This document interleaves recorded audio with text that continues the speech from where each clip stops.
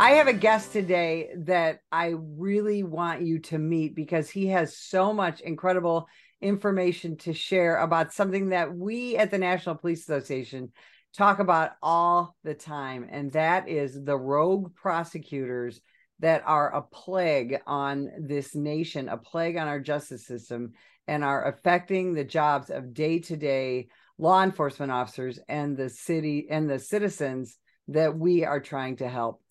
Cully Stimson, welcome to the program. Betsy, thanks for having me. It's an honor. So, Cully, you're a Navy veteran. You are a former prosecutor on multi levels. Before we talk about the Heritage Foundation, tell us a little bit about your career. Well, sure. I, of course, went to law school, and then I joined the Navy JAG Corps, where I was a prosecutor in San Diego, and then I was a chief defense counsel in Europe during the Bosnia-Herzegovina War. Then I got out and became a local prosecutor in San Diego. I married a prosecutor who was a deputy DA in the San Diego DA's office. And then we moved back east, and I was a homicide prosecutor in Maryland for a while. And eventually I became an assistant United States attorney handling violent sex crimes and homicides here in the District of Columbia. And there was no lack of work to do in any of those jobs. Yeah, right. So we at the National Police Association, we're big fans of the Heritage Foundation and all the good work that you do. Talk about heritage and what you do for this country. Heritage was founded in 1973 as a public policy educational foundation. In DC, they call it a think tank. And we're an idea factory for Congress, not only at the federal level, but at the state level and governors. So we have a domestic policy side and a foreign and defense policy side. We write papers. We testify in front of state legislatures on the Hill and the House and Senate side. We do a lot of TV and radio. We're educators, and we're trying to convince people that our policy solutions will make their lives better. And in fact, I think in the places where they've been implemented, they have made lives better. Yeah, absolutely. So we have, honestly, since really for the last 10 years, we have really this scourge of George Soros installed radical prosecutors across this country that are negatively impacting our entire justice system and quite frankly, negatively impacting our citizens. Talk about the book that is coming out and why you decided to focus on these radical prosecutors. Well, one of the reasons that I started writing about this topic almost 4 years ago now, Betsy, is because my colleague, Zach Smith, and I, who were the co-authors of this book right here, Rogue Prosecutors, How Radical Soros Lawyers Are Destroying America's Communities. We've had the privilege of being prosecutors. He was a federal prosecutor like me. I was a criminal defense attorney. I was a judge for 5 years in the Navy. We believe in the rule of law. We believe in the presumption of innocence. We believe that victims have rights, that police and law enforcement should be respected, that bad apples should be weeded out. And what we saw back in 2019, Betsy, is that this rise of these Soros bought and paid for or inspired rogue prosecutors was really upending the criminal justice system as we know it. And we know, especially your listeners, that violent crime and crime rates have been going down dramatically for the last 30 years. And that didn't happen by accident. It happened because the 2,300 elected DAs around the country and the 18,000 police departments around the country and all the stakeholders in the criminal justice system worked together at the peak of the last crime wave in 1992 to say, you know what, we got to figure other creative ways to drive down crime. Part of that was increasing punishment. Part of that was sentencing people to long periods of time. But it was also creating specialty courts. I've worked in domestic violence court, drug court, family justice centers, veterans courts, and thousands of different alternatives to incarceration that would create a carrot and stick approach to have people realize the error of their ways and then work to get back on to a life of prosperity. And so just as crime rates have been going down for 30 years dramatically, incarceration rates have been going down dramatically since about its peak in 2007 or 8. And so when you run into a movement which is really well funded because of George Soros and Carrie Tuna and Dustin Moskovitz and other tech billionaires that believe, one, the entire criminal justice system is systemically racist. Of course, that's just wrong. And that the only way to fix the problem, there's no problem, is to, quote, reverse engineer and dismantle the criminal justice system as we know it. Those are their words, not mine. And so what do? They install pro-criminal, anti-victim zealots. And they have a whole series of policies, which we'll talk about. And so we coined the term rogue prosecutor back in 2019. And I'm glad folks are picking up on it. And we've done a lot of writing about it. And now we have this book coming out. We'll be at the National Sheriff's Association annual convention. Hopefully we'll be at the FOP annual convention in Vegas and other state law enforcement associations around the country as we roll out our book and talk about it for the next year or so. But, you know, there's about 74 or 75 of these Soros bought and paid for rogue prosecutors out of 2,300. But when you look at the jurisdictions where they sit and you look at the populations which they serve, which they're not serving them at all, that's over 60% of Americans. And so their radical pro-criminal policies are harming the very people they care the most about or pretend to care the most about. And law enforcement and victims are getting the shaft big time. This pendulum is starting to swing back. I wish our book was out a few months ago, but our book talks about the 8 worst big city rogue prosecutors out there, and I'm sure we'll get into that. So I was a cop for 29 years, and the first thing you do as a police officer is raise your right hand and swear an oath to the Constitution. You can't be a police officer or a prosecutor or an attorney in this country and not believe in the rule of law, not believe in a justice system that not only prosecutes people who are accused of crimes, but provides a rigorous defense for those people accused of crimes. I mean, it's meant to be this two-sided system. Everybody no matter how horrible they are, what horrible crime they committed, deserves the best defense. And yet, there was a prosecutor in Cook County, Illinois, that just resigned a few weeks ago, sent an email and made it public and said that in a place like Cook County, Illinois, where the prosecutor there is Soros-installed Kim Foxx, he said, we have become de facto attorneys for the defense. So talk about that. Yeah, you're right, Betsy. Look, our system of justice, although not perfect, is the best in the world. And it's the best in the world because of our common law heritage and the improvements we put and layered into the system over the decades and 2 centuries of our country's existence. The presumption of innocence, the Fifth Amendment right against self-incrimination, the Sixth Amendment right to a speedy trial, the Eighth Amendment right against cruel and unusual punishments, due process, equal protection of law. But it's based on an adversarial system where you hit a hard-charging, ethical criminal defense attorney, which I'm an athlete, I hate losing, against a hard-charging, ethical prosecutor, and you try that case in front of a neutral, detached, objective judge, and you let the jury of your peers decide guilt or not guilty.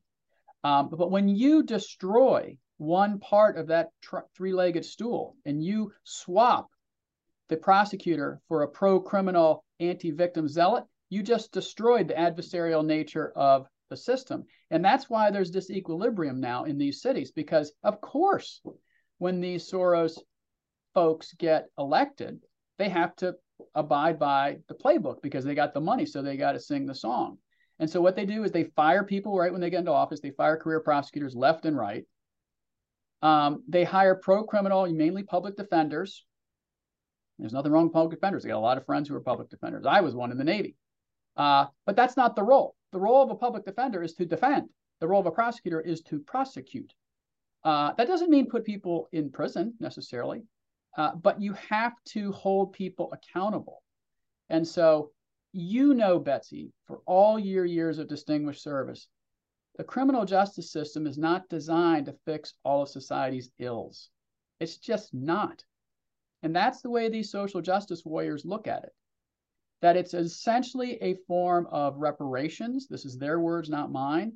They think the modern prison is actually modern slave plantations. That's what they say. This whole movement comes from the prison abolitionist movement that Angela Davis and others talk about. It's a sick movement, and it's killing tens of thousands of people around the country. Rapes, murders, robberies, carjackings have gone through the roof. I can show you the stats that are out there, but we've seen them. And it is a false narrative that crime is rising in every city across America. It's not rising in the cities with real prosecutors. San Diego, where I used to have the privilege to work, their crime hasn't gone up. But the first rogue prosecutor was Kim Foxx. She was funded by Soros through 2 PACs, political action committees. She was installed into office in 2016, and boom, the second she got elected, crime exploded, went through the roof. And the same in all these other cities like Krasner in Philly, Mosby in Baltimore, Rollins up in Boston, who's just resigned in disgrace as the U.S. attorney there, and on and on. Why are they doing this? And what is the end game? What is their hope for the United States of America, if you will? Well, I'm not sure they have aspirational hopes like you and I do for our families or the United States of America, which would require patriotism. They look at the criminal justice system through race-colored glasses. They think that the defendants are the victims, that the cops are the bad guys, and the real victims are to be ignored. This is their view. It's sick, it's weird, it's bizarre, but it's what they think. And I'm not making this up. These are their words. And in our book, which is, almost 300 pages long with well over 1,200 footnotes and has real crime stories from all of these big offices around the country. So it reads more like a John Grisham crime novel and then some policy on the back end of it.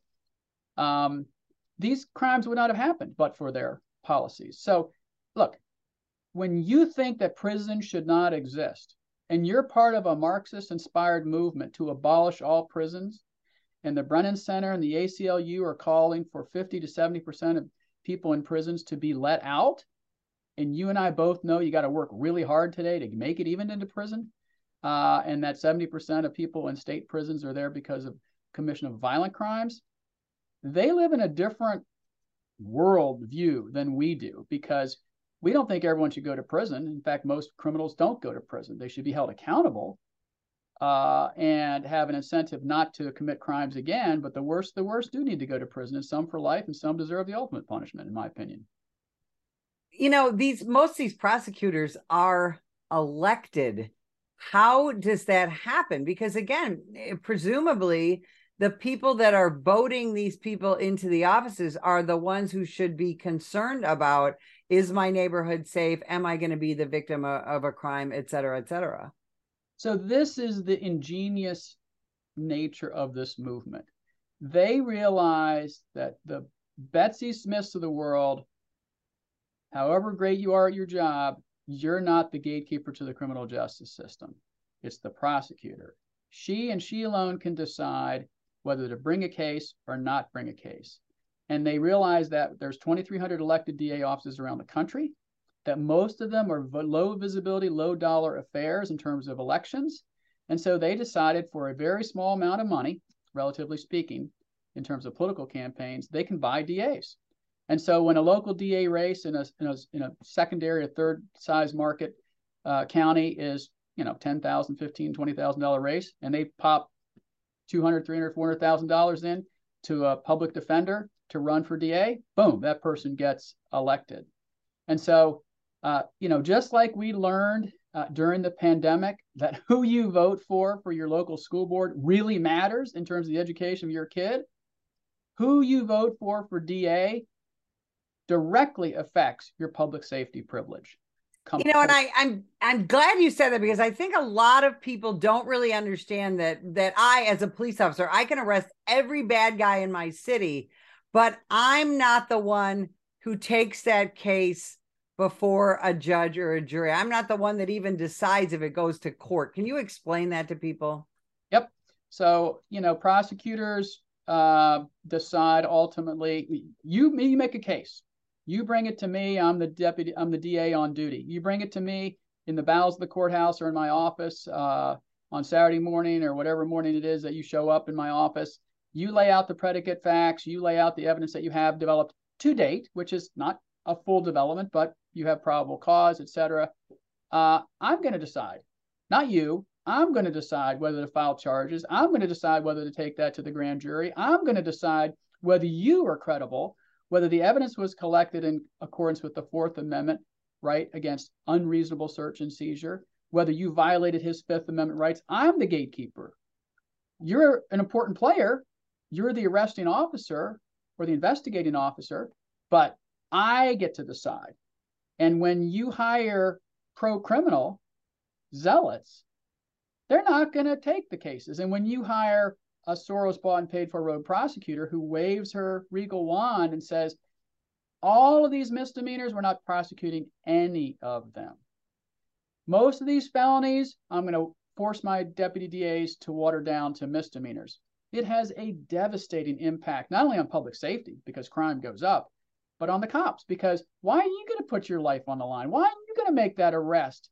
You know, the guy walks into a Rite Aid or a CVS in San Francisco, steals $939 worth of stuff, walks out the front door. Are you going to show up and arrest that guy? Of course not, because the DA is not going to file charges because it's only a misdemeanor. Yeah, you're absolutely right. And one of the things that we've seen with some of these rogue prosecutors, Marilyn Mosby comes to mind, during the Freddie Gray case, you know, when she decided to indict to charge those police officers, she got instant celebrity that we really hadn't seen before on a national level. All of a sudden she's on stage with Beyonce and she's on stage with Barack Obama. And there's an extraordinary temptation, isn't there, for some of these prosecutors to forget their oath of office? Oh, yeah. We have 8 specific chapters on 8 specific rogue prosecutors. Marilyn Mosby has her own chapter because she's such a special needs case. She was grossly incompetent. She, of course, lost her primary, thank God, a few months ago against Ivan Bates, who's another Democrat, but he's a law and order guy, and he's trying to, clean up the mess that she left.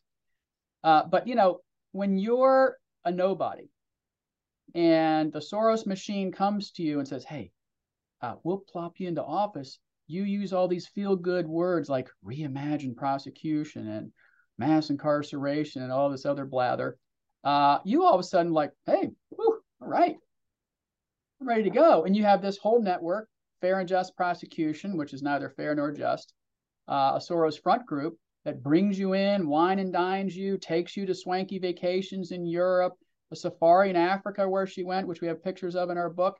You think, man, I've arrived. This is awesome. So they have a lot of these kumbaya feel-good conferences that tell them how not to do their job, but how to talk about it in ways that convince the liberal voters in the cities that they're reimagining and they're reforming justice. But to your earlier question, which I didn't answer, why are these people voting for them? They're voting for them because, 1, people don't pay attention to DA races. 2, the ones that they do, they pay attention to the ones that have the most advertising.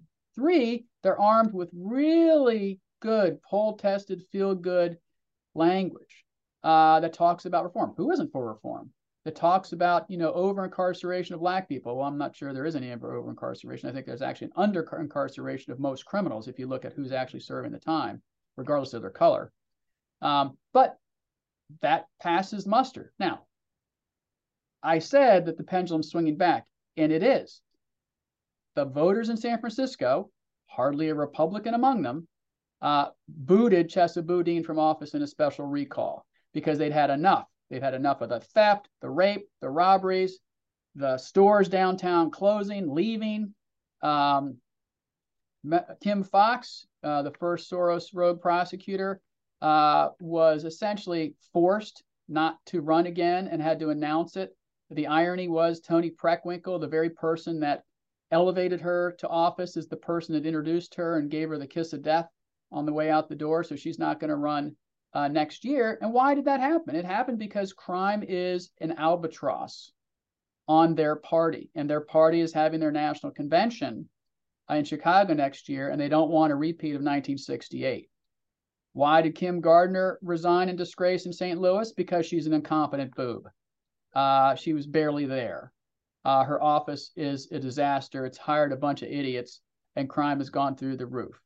Larry Krasner is the slickest, evilest, most dangerous one of all of them. And wait till you read the chapter about Larry Krasner. He fired 31 experienced homicide prosecutors the day he took office. And you know what his advice to Rachel Rollins, the disgraced U.S. attorney who just announced her resignation today? You know what his advice to her was? You need to, quote, fire the ticks, unquote, earlier. He didn't fire enough ticks.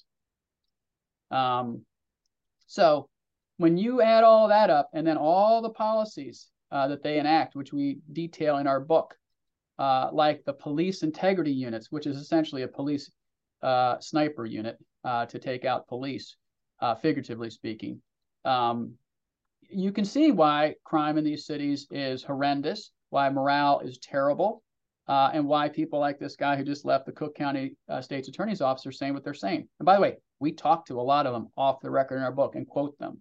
That's why this book is very juicy, because there's nothing out there like it. That's fantastic. I'll tell you, we only got about 30 seconds left. I wish we had about 3 hours. Tell us where people can find the book and where can they learn more about the Heritage Foundation. Well, the book is available for pre-order on Amazon or Barnes & Noble. You can also type in Google Heritage Foundation Rogue Prosecutors, where you can read all our previous scholarship and see our symposia. And there's a reason it's the #1 new release in law enforcement on Amazon.